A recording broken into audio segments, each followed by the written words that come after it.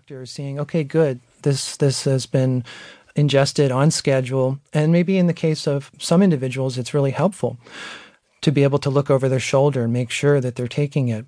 But what I wrote this book for really is to think through the implications of things like this. I mean, this happened after the book came out a couple months ago. But I mean, what are the implications if all our medication has this kind of digital quality and that the insurance company knows infinitely more about what I'm taking and putting in my body? I find, as someone who's really has a kind of like investment in liberty and autonomy and independence, I find those things very threatening to not just my psychological well-being, but kind of the healthy functioning of a democracy.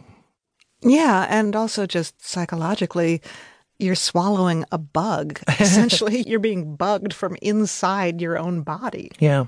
I was surprised recently to read that smart speakers like Amazon's Echo and Google Home, that those are actually recording our voices even when we're not talking to them. Is that true? Yeah, it is. I was just having dinner last night with a cybersecurity expert who spent a lot of time trying to find a dumb TV. He didn't want a smart TV because the smart TVs are picking up all the audio in the house so that they can be controlled through voice commands and for gaming purposes and other benign purposes. But this became a little bit of a scandal about 2 years ago when Samsung released a smart TV that people were very excited to buy and put in their home, but they didn't realize on page 44 or something in the fine print of the instructions that Samsung was recording everything that was within range of the microphone on the TV. That data was going back to Samsung and then to an unnamed third party, probably a marketing company, but who knows? I think a standard response to some of this is you don't really need to worry about surveillance if you have nothing to hide. I mean, the surveillance is there to catch people committing crimes. So how do you respond to that defense? Yeah, I hear that a lot when I talk to people. I have nothing to hide. And I think it really is one of the most naive and disingenuous phrases in the English language right now. I mean, Mark Zuckerberg puts tape over his webcam on his laptop.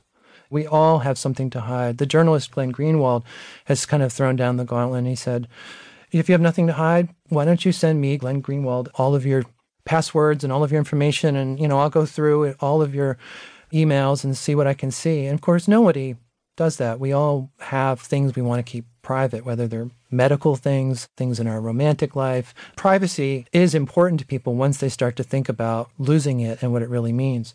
So I think I have nothing to hide is often correlated with certain kinds of privilege. And I was sitting around a table with some freshmen at the University of Texas here in Austin. 4 of them were telling me, well, I don't feel like I have anything to hide. I feel like surveillance is not that big a deal. The 5th person at the table, the only person of color, an African-American woman, said, I hate it. Every time I go into a store, I feel like I'm being followed, I'm being tracked. So there was a kind of biographical element to surveillance consciousness and whether you feel disconcerted by this feeling and this reality often of someone looking over your shoulder. Mm-hmm. There has been, of course, a lot of discussion and still will be about the moral and legal issues around surveillance culture, but you are more interested in what you call the soft tissue damage that surveillance inflicts on us. What do you mean by that? Yeah, it's a phrase that I use to try to describe something that goes beyond the kind of normal conversation we have with surveillance, which is about law, policy, technology, and those sorts of things that law school professors might write about very well.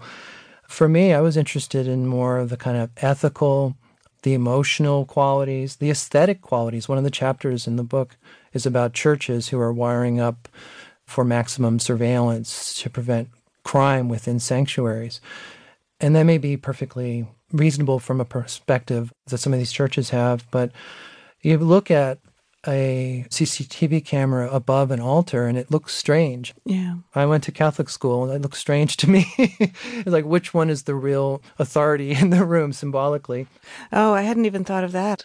I was thinking more along the lines of church is a place people are supposed to go to be with their most private selves. I mean, think of the confessional, for instance. There's a reason it's private and secret and nobody's supposed to be able to see you. So to install security cameras all over a church just seems like an oxymoron. It does to me too, but not everyone feels that way. And there's a big business in what I call sacred security, and I was sort of trying.